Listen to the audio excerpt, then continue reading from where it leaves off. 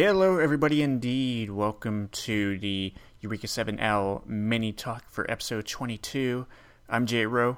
Fosh is here, too. Hey, what's up, everybody? And as we've reported before, this will be the last mini talk for 7 for a while because, as you all probably know by now, the series will not air an episode until November. The date still has yet to be announced, so we'll just have to wait patiently and hope it's not something like November 29th or something crazy. He probably will be. Yeah. That seems like anime DVDs and Blu-rays always do that right at the end of the month. Right. Kind of sucks, but gotta get some more money at the last minute. Yeah. So we won't be doing mini talks for Eureka 7 Ao, but we will be doing mini talks. Fosh and I have mentioned last week that we plan on doing one for Robotic Notes, so that will be coming up next Thursday, October the 11th. So when Metanorn publishes the First Impressions post, do look forward to that, along with additional thoughts from anybody else who tag teams in that post, and however the blogging goes for that series on Metanorn. Right. And enough commercial stuff now, and let's talk about Eureka 7 Ao. Stuff happened, maybe not enough stuff for a cliffhanger, but, there's still Yeah, I know, right? things are going on. Let's talk about Truth. Acting a fool. He's got some new superpowers. He can create trapper tidal waves, and that can cause coral infections and the coral carriers due to the exposure to the end in Truth, Fosh. Yeah, they showed that, I guess Hana was mentioning something about Truth's new attacks. They're high trap hour waves, like you were saying, like a tidal wave. Mm-hmm. I guess it infects the other guys that are pilots, the ones that have been infected with coral, which kind of destroys what Naru was working for. Mm-hmm. Her thing was trying to be the bridge to the humans and the coral, like bring them together, but not realizing Truth's, screwing everything up by practically killing everybody with this new power. And it kind of like in the first Eureka where she kind of crystallizes. This is happening to the carrier people now. Yeah, I think Ao even thought it's going to happen to him because he had that vision. Mm-hmm. Yeah, so it's kind of freaky. Mm-hmm. And that basically officially seals off their relationship, Naru and Truth. Oh right, yeah, she's pretty much done with him now. Mm-hmm. Now Naru and Ao actually do get a little time together. It's the first in feels like an eternity for those two to actually converse each other. What did you think about that scene in particular? That was interesting. I thought it was funny that Ao the entire time is sitting there thinking about one thing. He's like, "Are you two? Are you two dating?" It's like, yeah. I was laughing like she's got more to worry about than dating some. I don't know. I thought it was funny. It was interesting to see them together, but I think taking away, there's not as much as maybe you'd like to take away from that conversation. Yeah, you would think they would talk about how much they did say about how much they've changed, but Ao made a comment there that she hasn't changed at all since they knew each other from being little kids. Like she's pretty much the same as she's always been. Just she's got a little bit health is better. That's probably about it. But yeah, and guest that we've had on the show, Amro, I have to mention something that he said, just jokingly, that he would retroactively drop Eureka 7 Ao if Naru and Ao hooked up. Oh yeah, true. Yeah, I think it's the one true pairing in my opinion. And, right.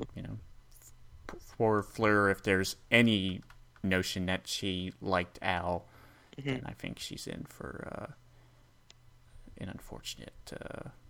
I have no idea how to end. I have no idea how to end that sentence. Al's Nervosh has no heart. Seems like he needs an archetype machine, such as the original Nervosh. Yeah, I guess that's the only way to beat Truth, which is not really. I don't really see it that way, but I guess the main characters obviously think that that's how you do it. So it's like I wonder if Naru is gonna be the one to finish Truth off for once and for all, because they do. He did throw everything that she worked for, out and messed everything up. So. I mean, you have to think that they'll do it together. Right. Ao and Naru. Holding hands and stuff like that. Yeah. Classic like, anime type ending of friendship. Typical. Yeah. But always fun because you wait so long for guys like Truth to die, and then it's like, yay, they beat him. Right. So Naru can also teleport through the scope coral?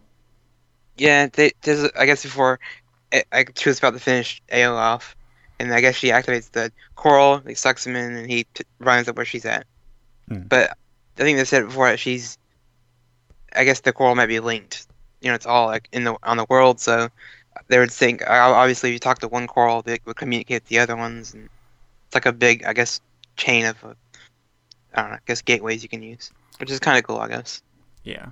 So before we talk about the big epilogue stuff, I figure we go to the random stuff first before the big stuff.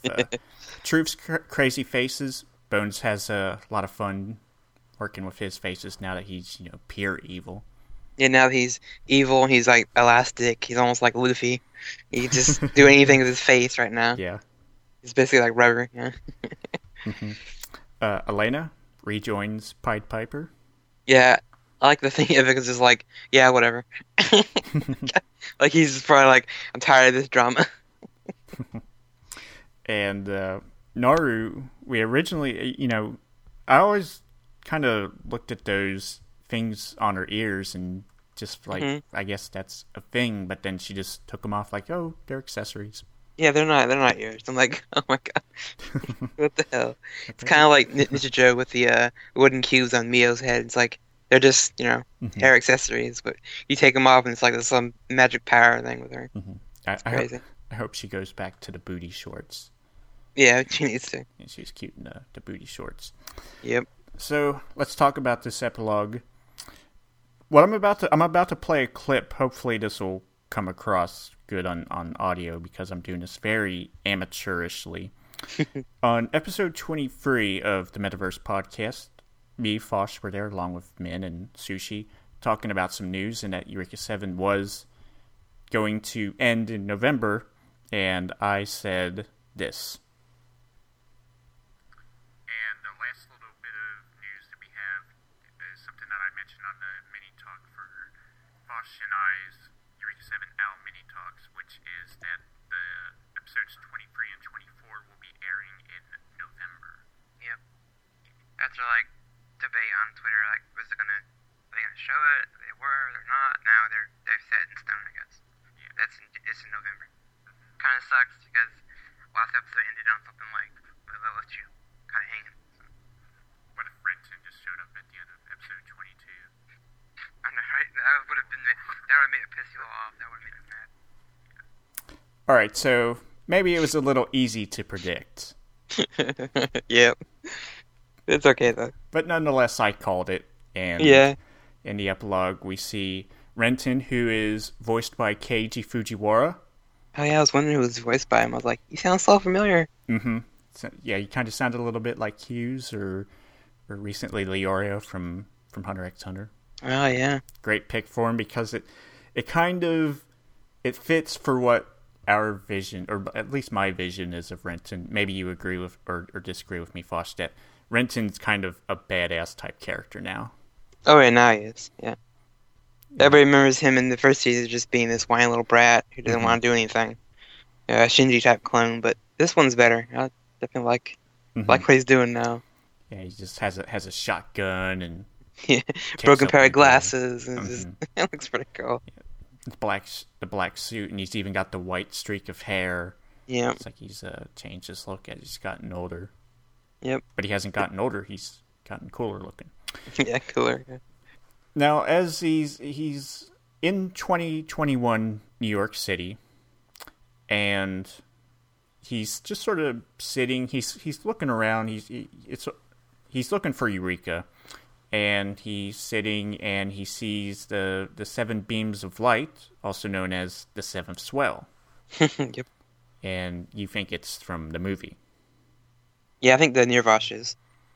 The machine he uses is evolved way past what I was seeing in the original series, which is this little white mech that talks to you, but this one's kind of, stands up and super tall, it's massive, and I guess we noticed from the first series that he can communicate with just by talking, because, like I mentioned before, his Nirvash is special. It's got a heart, I guess you could say.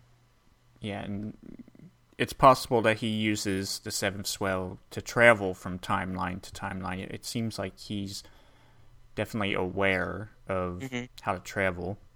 And he was holding the bracelet too. I saw that part. So it's like he knows his son's out there somewhere. So I guess he's looking for him too, as well as Eureka. But he makes the comment that no matter how many times he jumps back, it never works out.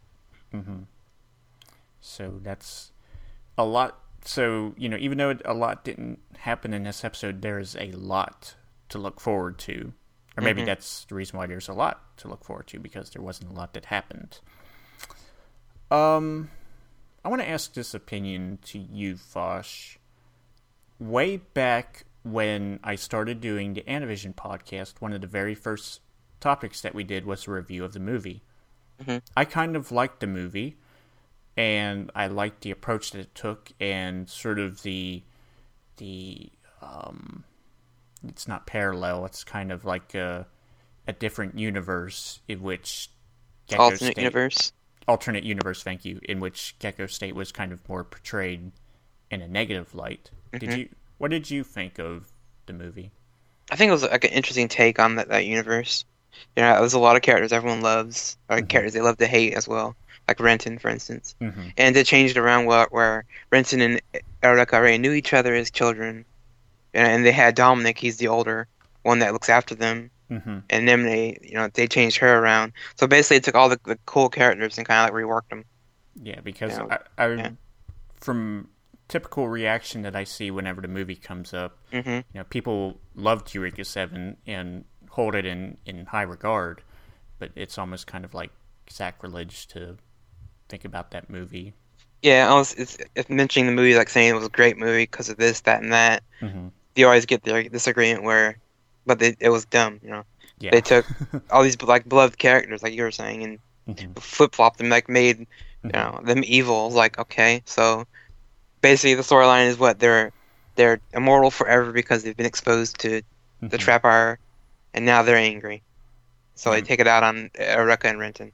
Yeah, I'm pretty sure if we watched it again and compared it with what's going on now with Al and back then with 7, we could really find some interesting subjects to discuss, and if there's how many plot holes it might have made, or you could rewrite it where it was that was another possible universe that AO could have discovered. And all the inaccuracies. But I think when you think about how anime movies are, typically, maybe it'll change in coming years. We'll see what happens with the Madoka Magica movies debuting real soon, is that I think it's funner when they sort of turn it on its head instead of, we're redoing the entire series in 2 hours with a couple of new scenes.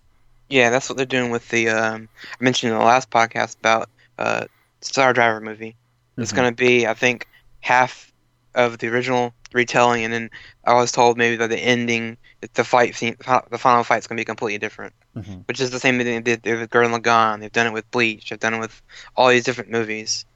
But the shonen movies, they usually don't follow the storyline, so you can't really. But that's what most the anime movies don't really. You can't really watch a series and then watch a movie, and it's not going to link. Most of the time, they don't. Yeah. But like you said, Madoka Magic movies would be interesting. I want to see what they do. Or how they can change it. It's kind of a little off topic, but I've always had trouble figuring what the goal of those movies are. Is you have the fans that love it, that love the series, and typically they don't like the idea of a recap-ish type movie, but they're trying to get the new fan by containing a whole series of something into 2 hours. And it's something that me, you, and also Kyoka have talked about on the podcast, where it's already a 12-episode series. It's not a huge time investment. Right. But Eureka 7 is pretty different in that it's a 50-episode series, but they went a different direction with the movie. I guess the best example would be the Evangelion movies. Mm-hmm. They're there to get, like you said, to grab a new audience. Yes, the first 2 or 3 movies might be a recap for most of us, but to people that have never seen it, it's all new to them. Yeah, that's true. It's there to, just pretty graphics, pretty artwork, pretty sound, everything looks nice, just to get the new people interested. While, the veterans are like, just give me the 4th movie already, I've seen this already. Yeah. Alright, so that has been a pretty lengthy last mini talk for, Eureka 7 Ao before November's official finale. Mm-hmm. So, Fosh and I will see you on the Robotic Notes mini talk. All right. And we'll see Eureka 7 fans back here for November's finale. Yep. I would hope we get Thanksgiving before then, Just kidding. Yep. Eat some turkey, watch some Eureka 7 Ao. Sounds like a perfect holiday. Not having to talk to family or whatever. Yep, watch my foreign cartoons. Mm-hmm. Amen. All right, we're out. See you guys later. See ya.